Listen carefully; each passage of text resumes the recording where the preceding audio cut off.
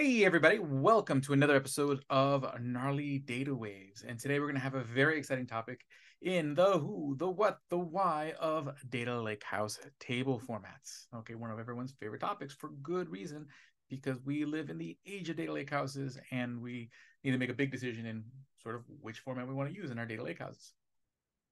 But before we get started, I just want to remind you all to make sure you pick up an early release copy of Apache Iceberg, the definitive guide, by scanning that QR code. Okay, right now the early release stands around 180 pages. The final manuscript will probably be a 300 and plus pages. So, lots of great Iceberg content. Make sure you scan that, pick up a copy, and start learning about Iceberg today. Okay, also make sure to try out Dremio. Head over to dremio.com, click test drive so that way you can get hands-on with the Dremio environment at no cost, no obligation to run some queries and try things out to see what Dremio has to offer. And make sure to visit Dremio at any event that you may be at, such as Big Data and AI in Paris, Big Data London, both in September, Coalesce by DBT in October over there in San Diego. And me and Dipankar Mazumdar, the developer advocates here at Dremio, will be at Data Day, Texas in Austin in January. Don't miss it. We'll be doing an Iceberg AMA as we gear up for the release of the book. And with no further ado, let's get into the who, the what, and the why of Data Lakehouse table formats. Now, let's just start off by just kind of reminding sort of like what the story is here, because we're talking about Data Lakehouse, because the table formats play a very big role in this particular story of sort of like the transition from data lake to data lakehouse. So once upon a time, you have a data lake, a repository, a storage of all your data, whether it is structured or unstructured. And then basically, because you had sort of a variety of different file types from a variety of different places, just kind of like this hodgepodge of data. Mostly you would use different tools to do primarily read-only analytics, and maybe you would ETL a subset of that data to a data warehouse. But you are in that situation making a copy of the data. And then, so now generally the storage that's coupled with the data warehouse oftentimes comes at a premium. So you're paying more for the storage and then running queries on it with more expensive compute, etc., which may or may not necessarily be the biggest issue in the world. But what is an issue is that no platform is really the answer to every use case, especially with the expansion of use cases the way they've expanded recently. So oftentimes you do need different tools. And if every tool has their own storage layer attached to it, then you're making all sorts of copies. And this creates all sorts of issues with consistency and having to keep these different copies of the data in sync and fresh. So that way, and then also making sure you govern all these copies of the data so that way you don't run into regulatory issues. So ideal world, you have one copy of the data and then all your tools work with that copy of the data. Okay, and this is where the data lakehouse comes in. We want that data lake storage to be sort of that the center of truth, okay, for your data. But we want that data warehouse feel where we're not working with a bunch of files. We're working with tables that I can run SQL against, that I can load into a data frame. That you can do the kind of work you usually would do with a data warehouse without necessarily having to bind yourself to a particular platform and have to have multiple copies to the storage that's attached to every platform. So the idea is you can take your data lake storage, that repository, and add a metadata layer on top of it. And that's where this table format comes into play.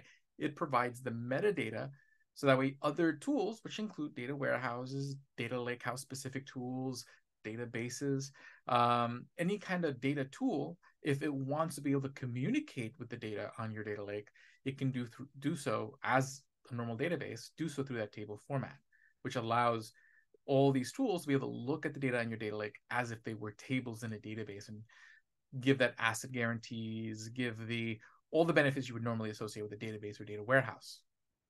And then, of course, you'd have a catalog in the mix that would sort of help make all the tables you have on your data lake discoverable to all your tools. Okay, so essentially it's the table format that really, an embracing of the table format that takes a data lake and turns it into a data lakehouse and makes the promise of a data lakehouse possible.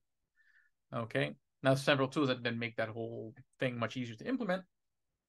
But really sort of like when you suddenly have data lake tables using one of these formats, it's sort of when you now say, hey, I have a data lakehouse. Okay, now there's three different formats in the space. So it's Apache Iceberg, Apache Hudi, and Delta Lake, which are sort of the three big table formats.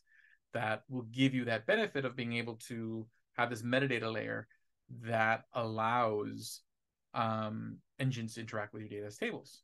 Now, each of them takes sort of a different approach to how they track that metadata and enable this better query planning. Because essentially what they're doing is they're providing metadata for engines to be able to plan the query, not from having to go through a bunch of different files, but to use the metadata to determine which files do need to be scanned so they don't have to scan every file every time. Apache Iceberg takes the approach of using a metadata tree. Okay, and you have different sort of categories of metadata. So the catalog will basically tell the engine where the metadata is located. And then from there, it'll read metadata files, which include something called a metadata file, which is your high-level table definition of schemas, partitioning schemes, and schemas. Use that to determine what snapshot you're going to query, which would be detailed in a manifest list file, okay, which generally will detail which groups of files or which manifests are part of the snapshot with partition stats. So that way you can start saying, hey, this particular manifest I don't need to scan because it's not within the partition values of this query. Do that partition pruning. Once you've pruned a bunch of manifests, you take the manifests that weren't pruned, and those manifests have listings of individual files with stats on the columns in those files that you can use to do further pruning on. And then you end up with your sort of list of files that you would scan. And the nice thing about Iceberg is that it tries to make things reusable. So by doing things in manifests, okay, instead of just one master listing of files, we're able to reuse manifests from snapshot to snapshot, making the metadata writing from snapshot to snapshot minimal. And that's essentially the deal there. Okay, now Apache Iceberg is a little bit unique in the sense that you don't have to have everything in the same folder. You can use a particular file system catalog, the Hadoop catalog, with Apache Iceberg, and it does keep all the data in one folder, but it doesn't have to be. So typically, if I did look at an Apache Iceberg table that was all in one folder using that Hadoop catalog, I would notice in that folder there's two folders, a data folder and a metadata folder.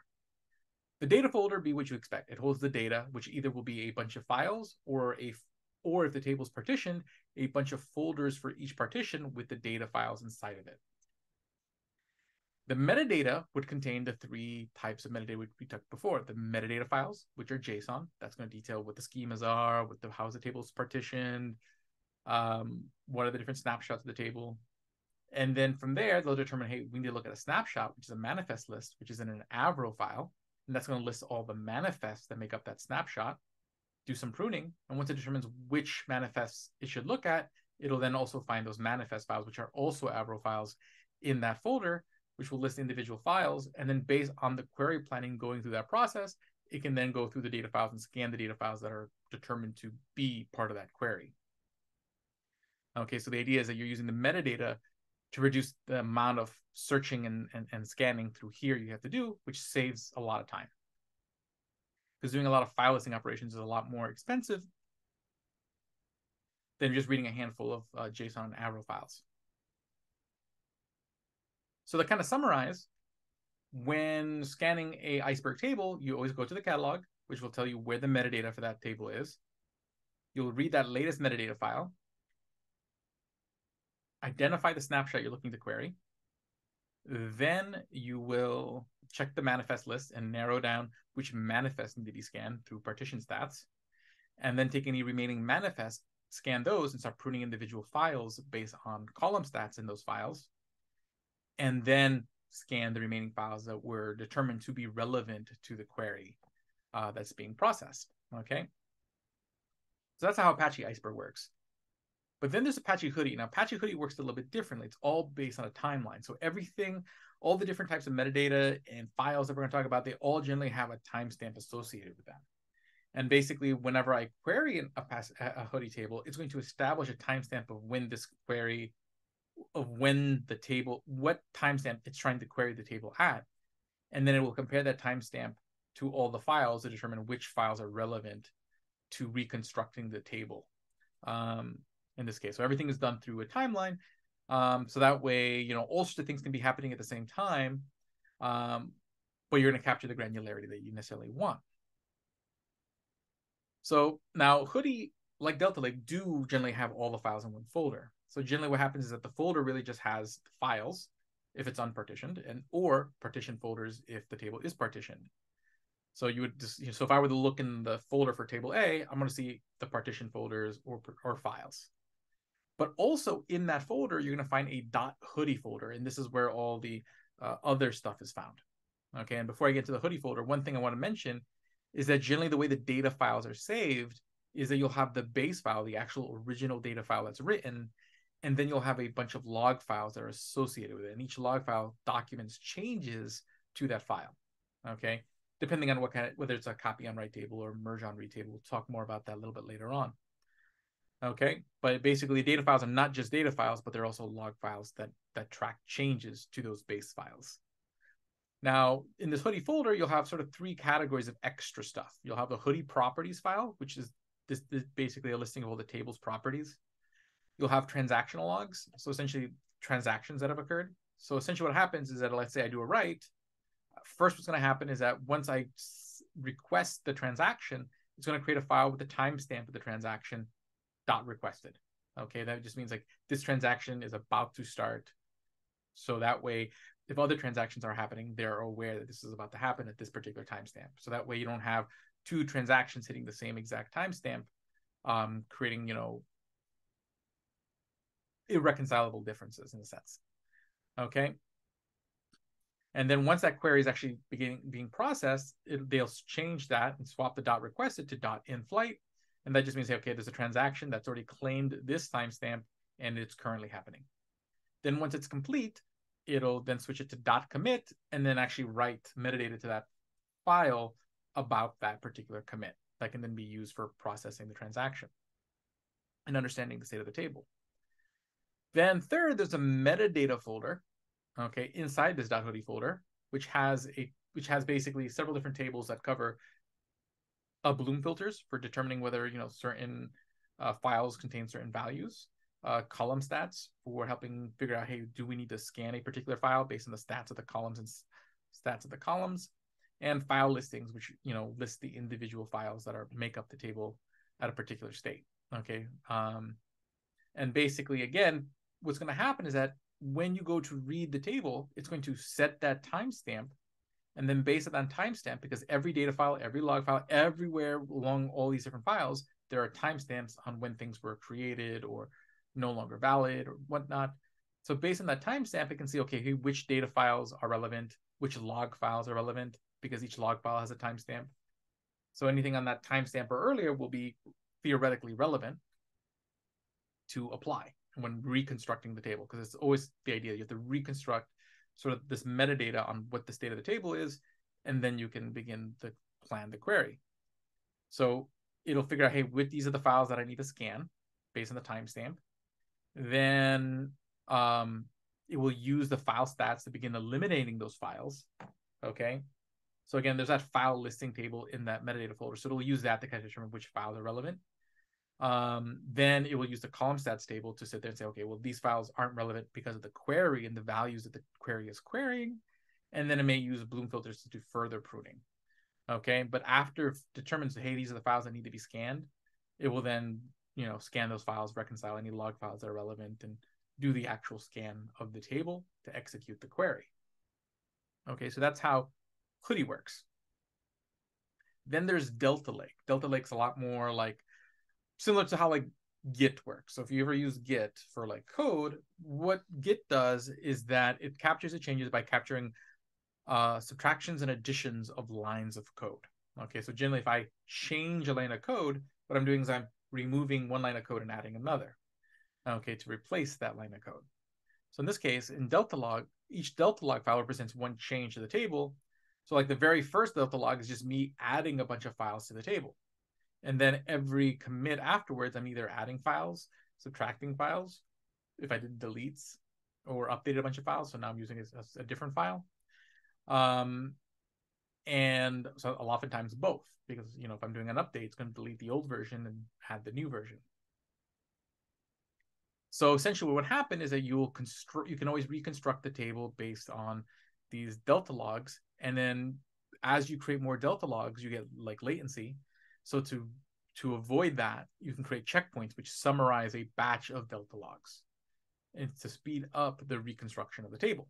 And okay, so if I were to look at a Delta Lake table and take a look at the file structure in a folder that has a Delta Lake table, again, at the top of that folder, I'm going to see either the data files, if it's not partitioned, or a bunch of partition folders, if it is partitioned, with the data files inside them. But in there, there's going to be a Delta log folder, and that Delta log folder is what contains all the relevant information. So that's going to include, checkpoint files, which are generally Parquet files, or log files, which are JSON files. And basically the way it'll process them is like this. So essentially what it'll do is, its goal is first to build up two things. I need to rebuild the list of files that make up this table and rebuild the metadata that I can use to prune that list. So each commit generally has a metadata, not just the listing of files that were added and subtracted, but metadata on those files that can then be used. So basically, as it goes from log file to log file, which generally have a number sequence of 1, 2, 3, it's adding files, subtracting files, and then building up sort of this metadata table from the metadata in those files that it'll use after it's reconstructed the list. So it'll say, okay, here's a list of files. Here's my metadata that I've reconstructed. Now let me use the data in here to start saying which files I don't need to scan before I scan anything. And then that's how you'll execute the query. Now, again, if there's a checkpoint, instead of going through each log file, it'll just use a checkpoint. And then, so basically it'll start with all the checkpoints, go as far as it can with the checkpoints. And then if there's any remaining commits, it'll then go through the log files and continue building, reconstructing the table. So again, it starts with the checkpoints, then it goes through the log files. Then it's going to use the stats that it collected along the way to begin doing file pruning or data skipping. And then you scan the files that weren't skipped. Essentially, whatever files are left over get scanned. So essentially, that's how mechanically all three of these formats work. But regardless of which format it is, they're going to give you ASTA transactions. So you'll have optimicity, consistency, isolation, durability, and executing updates, inserts, deletes. So you can do all that safely. You can treat your data like it is their database tables. Oftentimes, it's not necessarily the functionality oftentimes that's going to really make the biggest difference in choosing between these three formats more than sort of the ecosystem, support.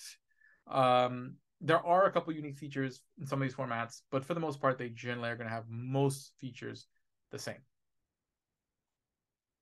They're all going to have schema evolution. So in all of them, you're going to be able to update, what's the name of a column, add new columns, remove a column, rename a column, change the data type of a column, reorder fields. You'll have plenty of different options.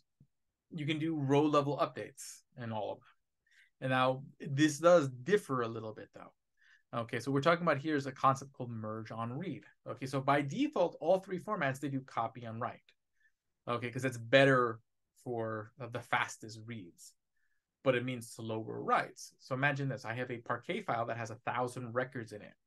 I update one record in that file. What it's going to do, it's going to write a new Parquet file, but it's writing all 1,000 records just to update that one record, which takes longer, right? So I'm spending a lot more time writing than I would have if I had just written the one new record. Okay, so that's copy on write, but that means the new data file is perfectly what the reader needs, and there's no cost on the read side.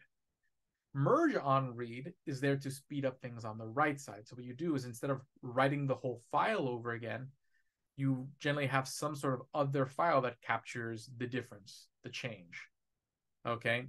It's how they mechanically write these is different between format, but the idea is that there's some sort of separate data structure that captures the change to the table or the change to that data file. And then when you read the table, you would reconcile those changes. So that means the read takes a little bit longer, but you've sped up the write because I'm only writing one new file with one record instead of writing a new file with 1,000 records. With Apache Iceberg, this merge on read technique is decided at the operation level. So in the table settings of a table, you can determine whether updates, deletes, merges, or all three are copy on write and merge on read. In Hudi, it's a table level setting. So the table is either copy and write for everything or merge on read for everything. In Delta, they've just recently added this as a new feature called the deletion vectors, which is essentially the same idea. You have this data structure that's capturing what's been deleted from a particular data file, Um, it's a new feature. I don't know if it's fully GA yet, or if there's some other limitations in its current incarnation. But essentially, all three formats have a version of this in some form. Okay, Z order. Now, all three have a mechanism for Z order, but this kind of really stirs up a bigger conversation. Because Z order is just a clustering technique. So the idea is you're sorting your data based on multiple fields, equally weighted. So that way, because the idea is like, I don't search my data based on X, and I don't search my data based on Y. All my queries will always filter based on X and Y. So if that's the case, what I can do is I can say, when I'm writing data files, I can say, hey, in the first batch of files, only files that have X 0 through 50 and Y 0 through 50 should be in this batch of data files. And so basically what I'm doing is I'm clustering very similar data based on two fields. So now if I do a query where I say, hey, I'm looking for data only records where X is 25 and Y is 30, well, that would fit into this quadrant. So only the data files were written here would need to be scanned, and all the data files here can be skipped. All the data files here can be skipped. All the data files here can be skipped. Okay. But when it comes to sorting, like rewriting data files, whatnot, that's not necessarily a function of the table format. Okay. So this is where like the waters oftentimes get muddied in discussing these things. The format itself is a specification. It's like, how do you write the metadata? Okay. And on the files that were written. Okay. Things like clustering, sorting, compaction, these are operations you do on the data files, and then you would update the metadata. So that's a separate operation than how you write the metadata. Okay. Like whether a table is Z ordered, sorted, these aren't things that are tracked in the metadata. Okay. It's just a matter of how you write the underlying data files. So what Z order isn't necessarily a feature, but the idea is that like Iceberg has libraries that are used to support using the format. Okay. So now it has a procedure to rewrite data files. And when you rewrite your data files to do things like compaction and sorting, you do have the option of applying a Z order sort. Okay. Hudi is a little bit different than the other two because in the open source project, Hudi, it goes beyond the scope of just a specification. They also provide a service called Delta Streamer, which is this ongoing service you would run. So you'd have to deploy it, run it, maintain it. And what it'll do is it'll run compaction, clustering, sorting of your data files parallel to your ingestion. So under the hood, it's constantly like just rewriting your data files, making sure that everything is sort of optimized under the hood. Does that mean you can't do that in Iceberg? No. The Iceberg project takes a different approach in the sense of they just want to be a specification with support libraries to help other tools support the format. But things like providing a service to do optimization and things like that, they want to leave that up to the ecosystem. So currently, like if you want to have that ongoing optimization of your data, right now you currently have two choices. So it's like Dremio Arctic. So like that's the Dremio Arctic catalog. Iceberg tables in there can be set to have automatic optimization on a set schedule. There's also the tabular catalog that offers a similar service. So you have those options. But the idea is that they're not part of the Iceberg project. They're part of the Iceberg ecosystem. Okay, so Iceberg oftentimes leaves the idea of services to the ecosystem and focuses on providing a specification and support libraries. While Hudi provides a specification and support libraries, but also has a service that's part of the actual project. Okay. Although if you didn't want to have to deploy Delta Streamer on your own, you could use something like a OneHouse, which is a Apache Hudi centric vendor that does provide services. I'm kind of automating a lot of that stuff. And then with Delta Lake, a lot of those features like of optimizing and running and sorting your data files in your Delta Lake tables are oftentimes tied to sort of Databricks' platform. So a lot of times optimization are features of sort of the Databricks version of Spark or Photon, which is another Databricks engine. Some of it can be found in sort of just, a open source version of Spark, Apache Spark, but oftentimes like a lot of those service type things are beyond sort of open source Delta Lake format specification, and their services that are provided by the Databricks platform. And I don't think there, as far as I'm aware, there are no other vendors that provide sort of optimization services for Delta Lake tables. So it's either basically use Databricks or basically design your own service for your own purposes manually. So there's different approaches to how you kind of provide those maintenance services, and Z order and sorting and clustering data is part of maintenance operations on a table.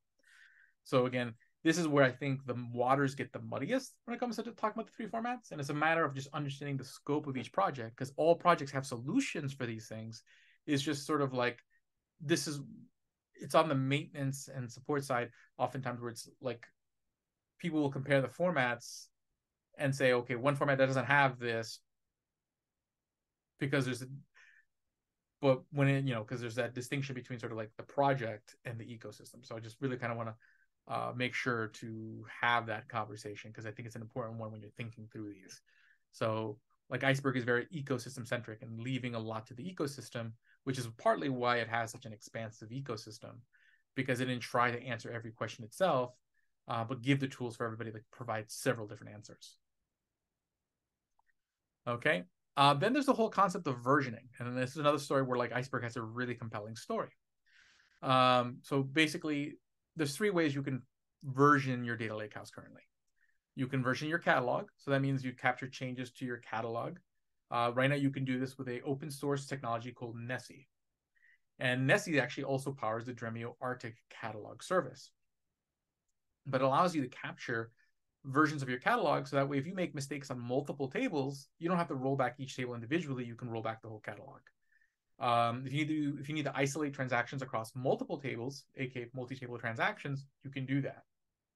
So these are the kind of things that catalog versioning enables, but right now that's only available to Apache Iceberg. Now, the Nessie project can and probably will evolve to be able to use more things than just Iceberg, but right now it's primarily sort of an Iceberg mechanism, although it could probably easily support other formats, but it does need this.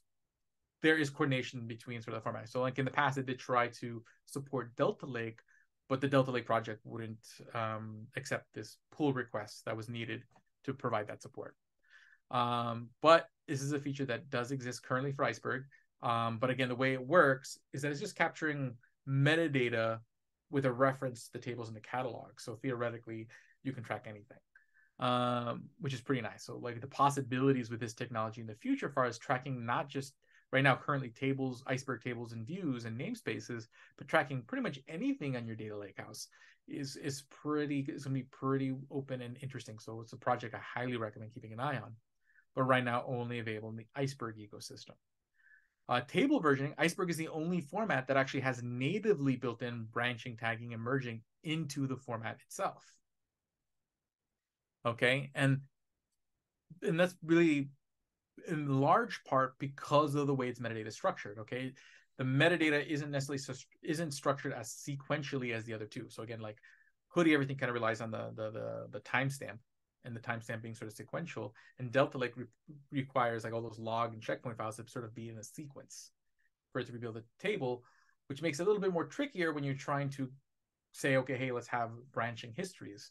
While Iceberg, the snapshots are just an array inside of the metadata.json file pointing to a particular file. So it can say, okay, well, we have different branches or different namespaces for different branches, and then basically here's the snapshot array for that branch, here's a snapshot array for this branch, and track that much easier. So it can actually do that, and you can create branching paths of snapshots in Apache Iceberg tables to do minor isolation of, generally the way they're created in the table format is they're generally temporary, like you set an expiration date and then they expire.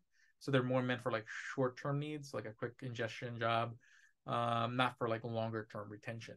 I think you can, but they're not, that wasn't, I don't think, really the intent. But you have that option, and that doesn't require using any particular catalog or anything like that. Then file versioning is the only option that works for all three formats, and that's using a system called Lakehouse. Now, as far as limitations with Lakehouse only works for S3 compatible storage systems. So if you're using like Hadoop, okay, so let's say you have an HDFS cluster, and you decide to use Hudi or Delta Lake, you just have no versioning options. Because Lakehouse, what it does is that it tracks branches to your file system. So it's really versioning the makeup of files in your file system, not the table metadata. But what it does is that it's capturing, it tracks them through the file path. So basically, there's a part of the file path that can be switched, and then basically when you change like main to ETL branch or something like that in that file path, it will then capture like it'll capture that different environment in the file path. While Nessie generally does everything through SQL, and Iceberg is a mix and match of like Java and SQL. Generally, you can do most of it through SQL and Iceberg, as far as the Iceberg table format. But generally, like the final like merging or pulling of a commit right now currently still has to be done through the Java API. But this runs afoul of the Iceberg spec, because currently the Iceberg spec is based on absolute file paths. So when you have absolute file paths, that makes using Lakehouse a little tricky, because what happens is that the absolute file path is captured in the metadata, but if you're using dynamic pathing to capture different environments, you might end up reading files for the wrong environment when you query the table, because the absolute file path is inside the metadata. So what Lakehouse did is created their own custom catalog that implements a version of dynamic file pathing for Iceberg.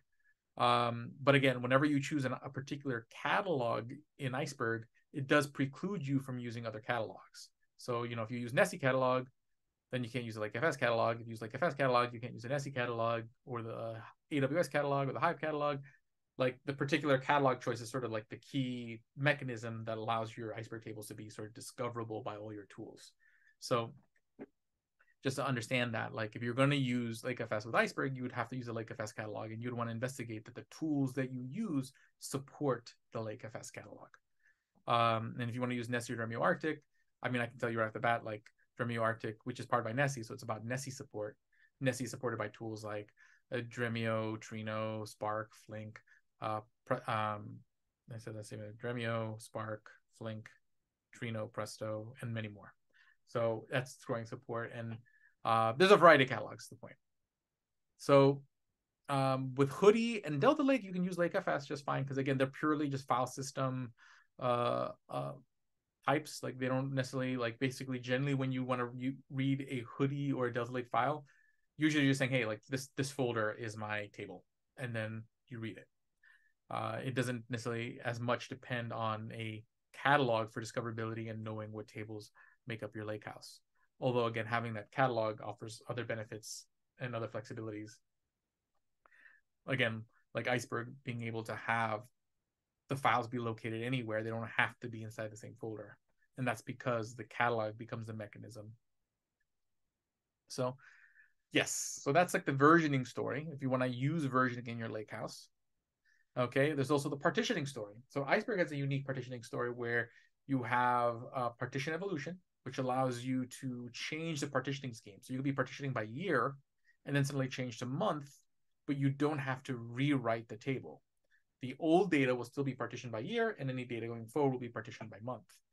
Okay, so it makes changing the way you're partitioning a much less expensive ordeal. Hidden partitioning is basically Iceberg has all these functions you can use to transform partition values.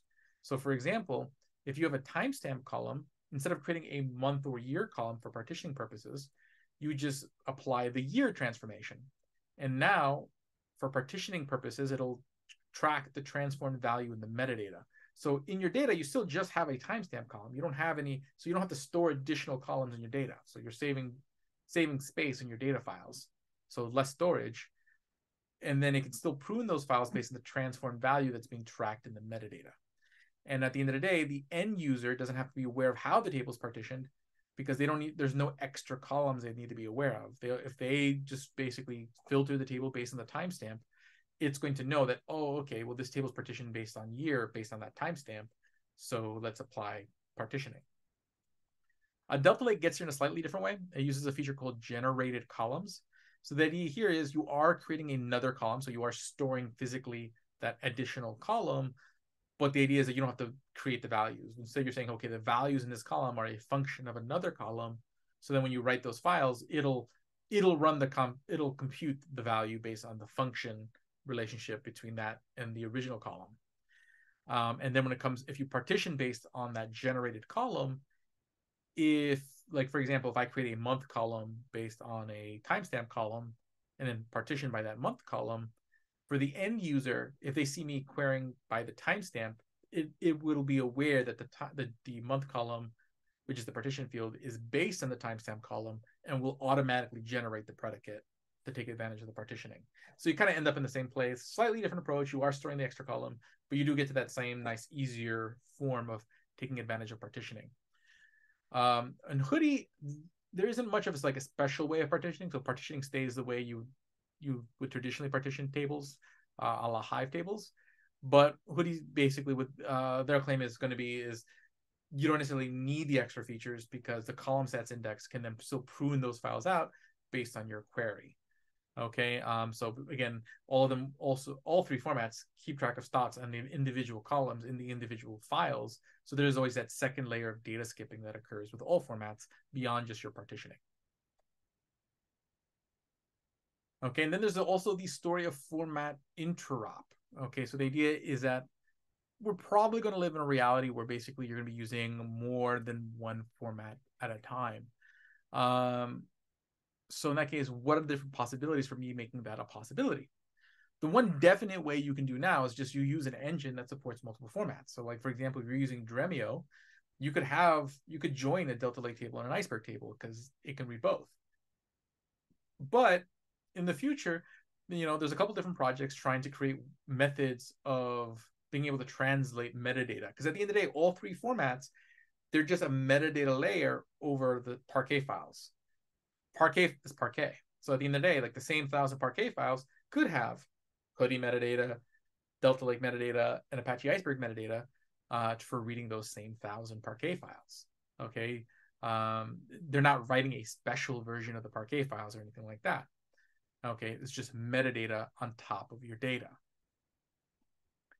So in that case, the idea is like, okay, how can we translate the metadata layer so that way those same 1,000 Parquet files can be read by different tooling? So OneHouse is working on a project called One Table that's supposed to allow interop and conversion between the metadata for all three formats. The actual implementation details, I think they said they're going to have like an open repo that people will be able to see. These things aren't necessarily like available yet that I'm aware of, other than the actual like announcement, but definitely sounds like an interesting project. And same thing with like Delta Lake. With Delta Lake 3.0, they came out with this UNO format that's all supposed to eventually promise two-way support between all the formats, but currently only supports Delta to Iceberg. So basically, you write to Delta, and then after it's finished writing the commit to Delta, it'll asynchronously write the same transaction to Iceberg metadata. The catch being is that it's asynchronous. So basically, there's a latency between the two transactions. So there's a possibility if someone's querying the Iceberg metadata, they may not get the freshest data. They might not get as data that is as fresh as the Delta Lake equivalent to the metadata. It batches transactions. So like if several Delta Lake transactions happen at the same time, since only one update of the Iceberg metadata can come in, it'll batch those transactions and write all three transactions as one update to the Iceberg metadata.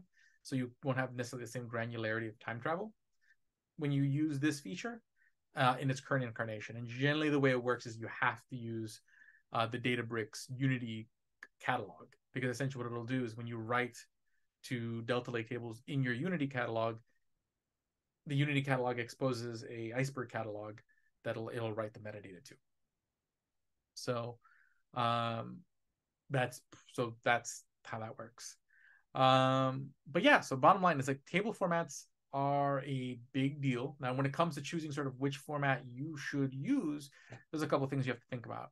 But it's not as much about features and performance as you think. Okay, you hear a lot of people say X and Y about performance, and oftentimes, no matter, all of them are generally performant. Okay, and oftentimes when you see different benchmarks, there's a lot of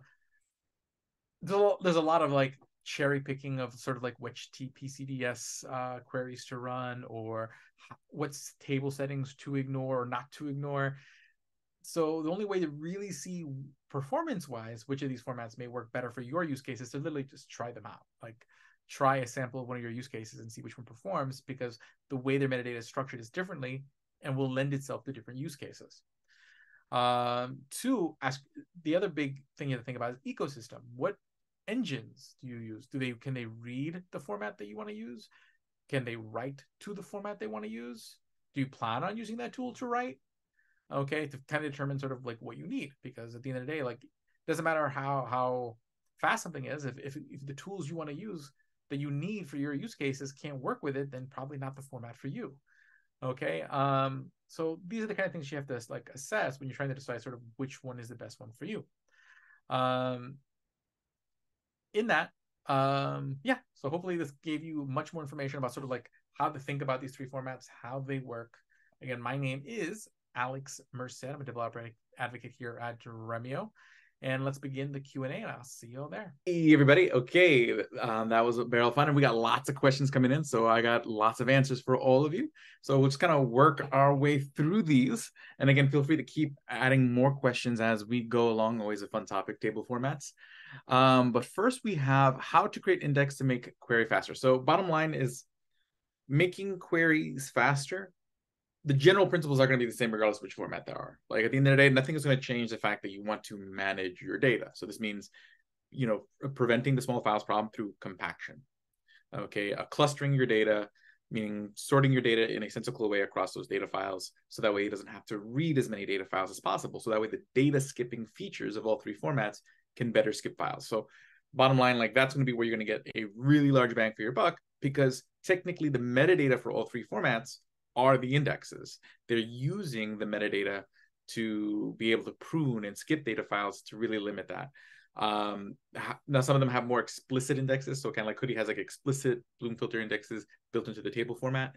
Apache Iceberg in its Spark libraries does take advantage of Bloom filters inside Parquet files. Like there's different layers of that, but bottom line is that all three formats, essentially what they're doing is they're capturing all that metadata, which basically is indexes on several levels on those files, and is using that data to prune. So the better the files are, meaning fewer larger files with more clustered data, you're going to get better performance out of any of the three formats. That also makes it relevant, and also depending what kind of jobs you're trying to run.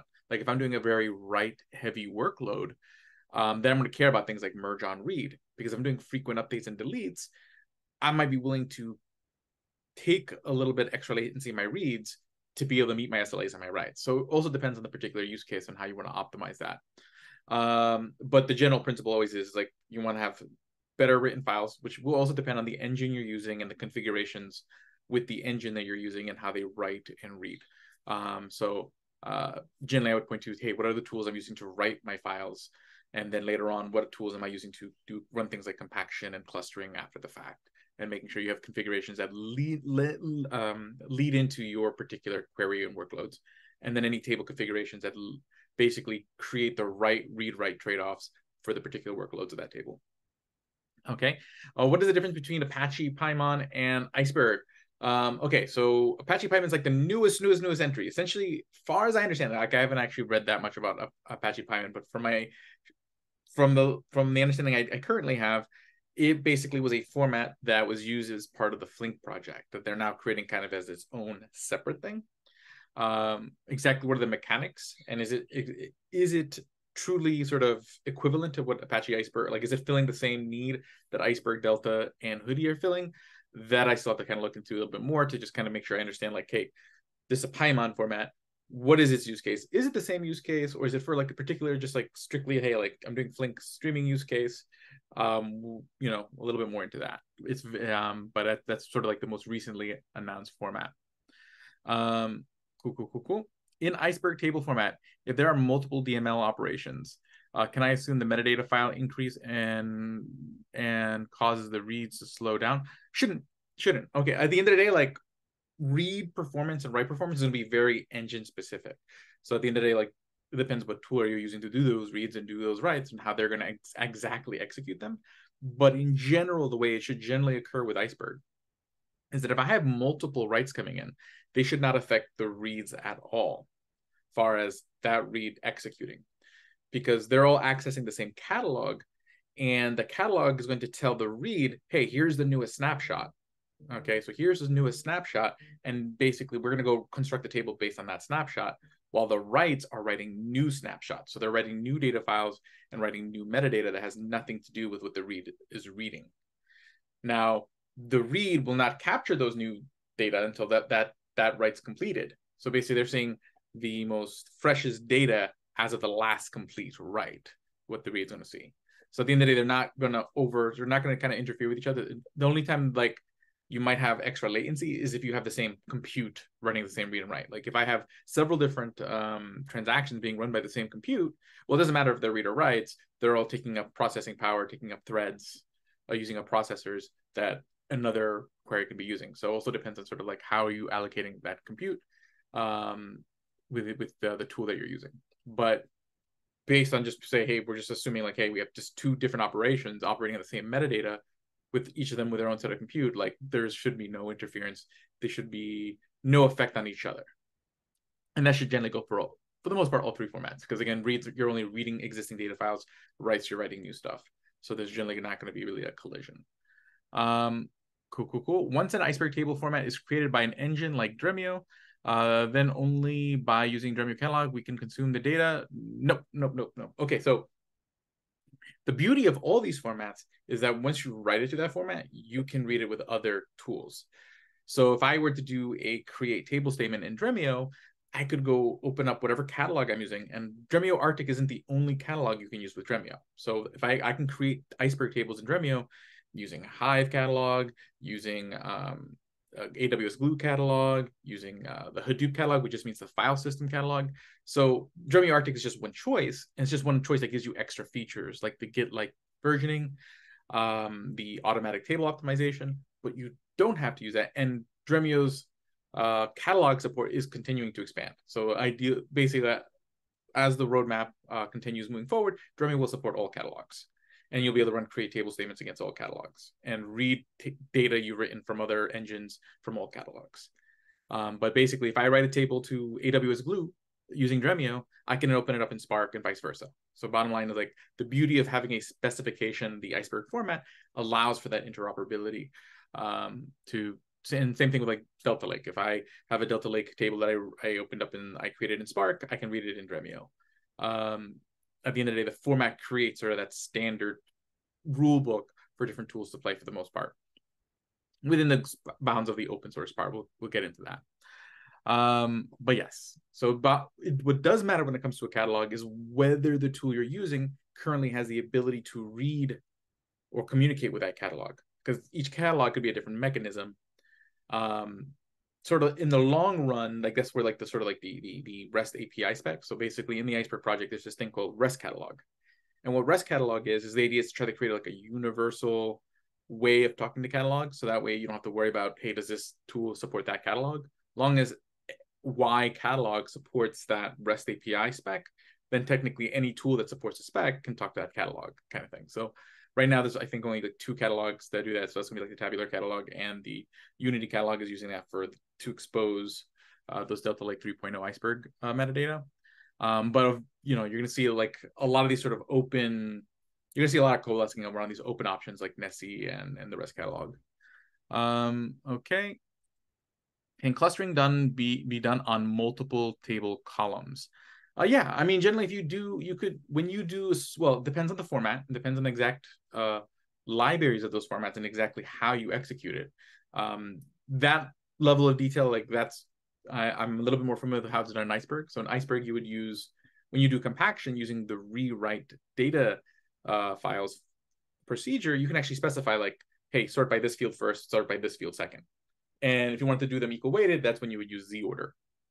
But you can do that, and I assume that Delta Lake and Apache Hudi have the ability to configure similarly. Like they both have the ability to do Z-order clustering. So I imagine just normal sort clustering with multiple fields should definitely be supported. So that shouldn't be a tall order. Again, and just like how you would do it, like with Hudi, you're probably going to use a Delta streamer to configure that. In Apache Iceberg, you can either do it yourself by using those Spark procedures or Dremio with its optimize command. And or you can have it automatically done using a service like Dremio Arctic that'll just kind of do it in the background for you for Iceberg. Okay, what is the best way to, let's see, what is the best way to load incremental data into Iceberg tables? Can you please let us know the tools Dremio built in options like this? Okay, so this is not a Dremio specific answer. So Iceberg recently added CDC support. So essentially what you can do is that if you want to capture like the change in an Iceberg table, there's a procedure you can now run that creates a change log file that is essentially like a table of all the changes. So essentially what you would do is if you just wanted to update a table based on the changes, you would take the original table, run that CDC procedure on that would create the change log, and then you would run like a merge into statement. Then you say, okay, hey, if it's an update, update that record. If it's a delete, delete that record. You know, if it's a new record, insert that record. And basically you would just basically do a merge into and create the right clauses based on this additional column it has that states what type of operation it is. If you take a look at the Apache Iceberg documentation, they show you like what that table looks like. And then when the Apache Iceberg book drops, there's actually going to be a pretty good example of that. That will really illustrate how that works. But that's sort of the engine tool agnostic way of doing it. Now, as far as like Dremio specific features with incremental, Dremio just introduced last week incremental reflections. So reflections are a feature that Dremio has. Think of it as like materialized views on steroids, or as automated data pipelines in a sense. There's different ways of thinking about it. I'm actually next week's presentation is specifically on this topic of reflections. But if you create reflections on an Apache Iceberg table, you can actually get incremental updates to those materializations. So essentially, if you have frequently updated tables that need materializations for acceleration purposes, usually a challenge is like, how do I keep those materializations in sync? But with Iceberg tables, that's less of a problem because it can capture those changes and then make almost real-time incremental changes based on the changes to the original table. So, cool stuff. Really, really cool stuff. Especially, I definitely recommend coming next week to hear the reflections presentation because I'm going to get really deep into that. And the reflection technology is basically like a really killer thing that people are really sleeping on that has really profound implications. Okay, so we got some more questions in the chat. So let's see here. We already talked about that. Okay, Q. Iceberg fans often say Databricks maintains control over Delta Lake, even though it's open source under the Linux Foundation. Have you seen any empirical objective evidence of this? Okay, so let's talk about this.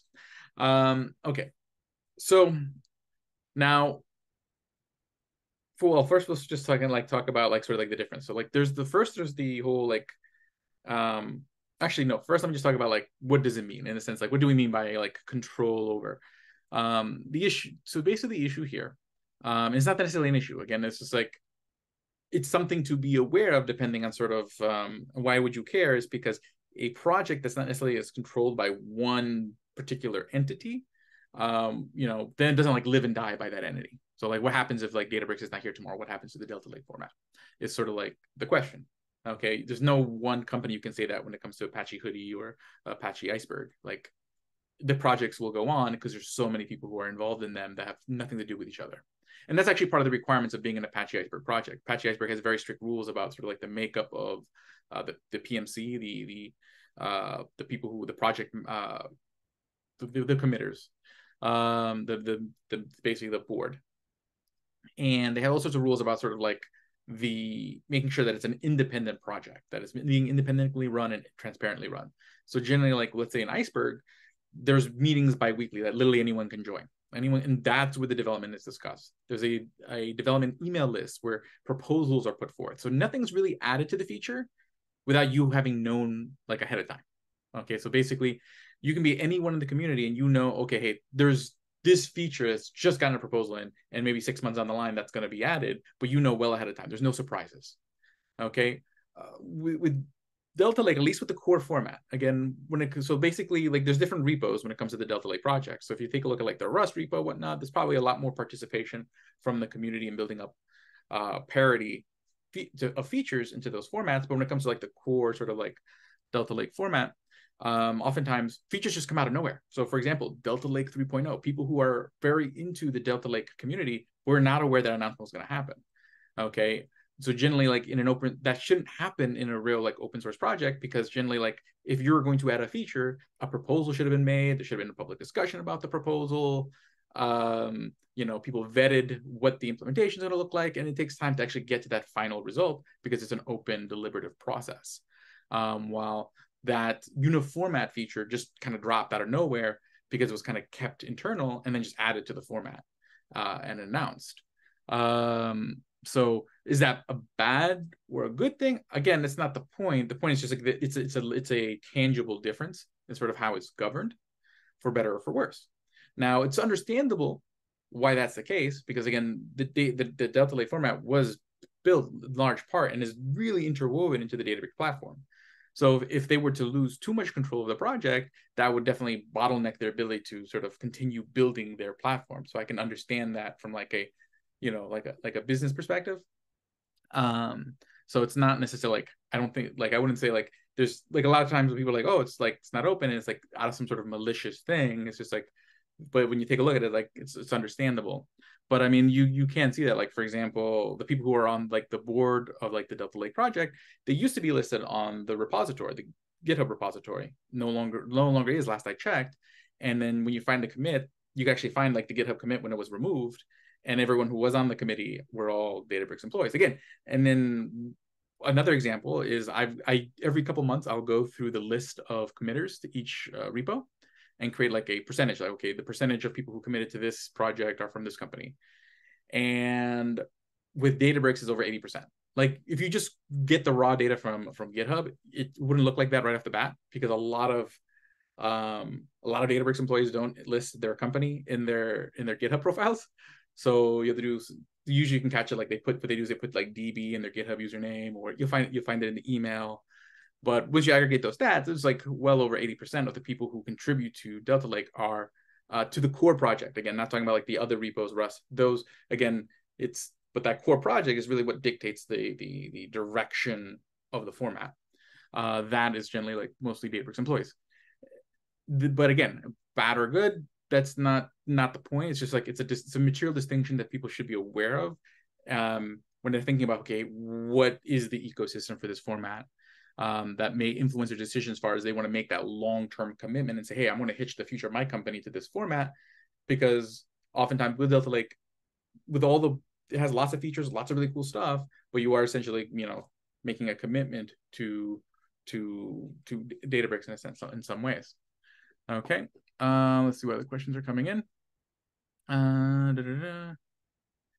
Grafana visualization does not have a Dremio data source. Is Dremio going to build data source plugin for the same? We're constantly trying to build from a Dremio point of view, so a little bit less on the format side, but Dremio is always constantly trying to build integrations or make integrations and partner up with companies that have integrations as many tools as possible. So what I would do is, if you're using Dremio and a Grafana, a Grafana integration is something that's important to you, do talk about that with your SA, you're basically the people you're working with at Dremio, because they're going to be the people who can advocate to the product team to see where things get put on the roadmap, because there's a lot of really cool stuff on the roadmap. I can say that. So a lot of things to be excited about, but of course, there's also a lot to go around.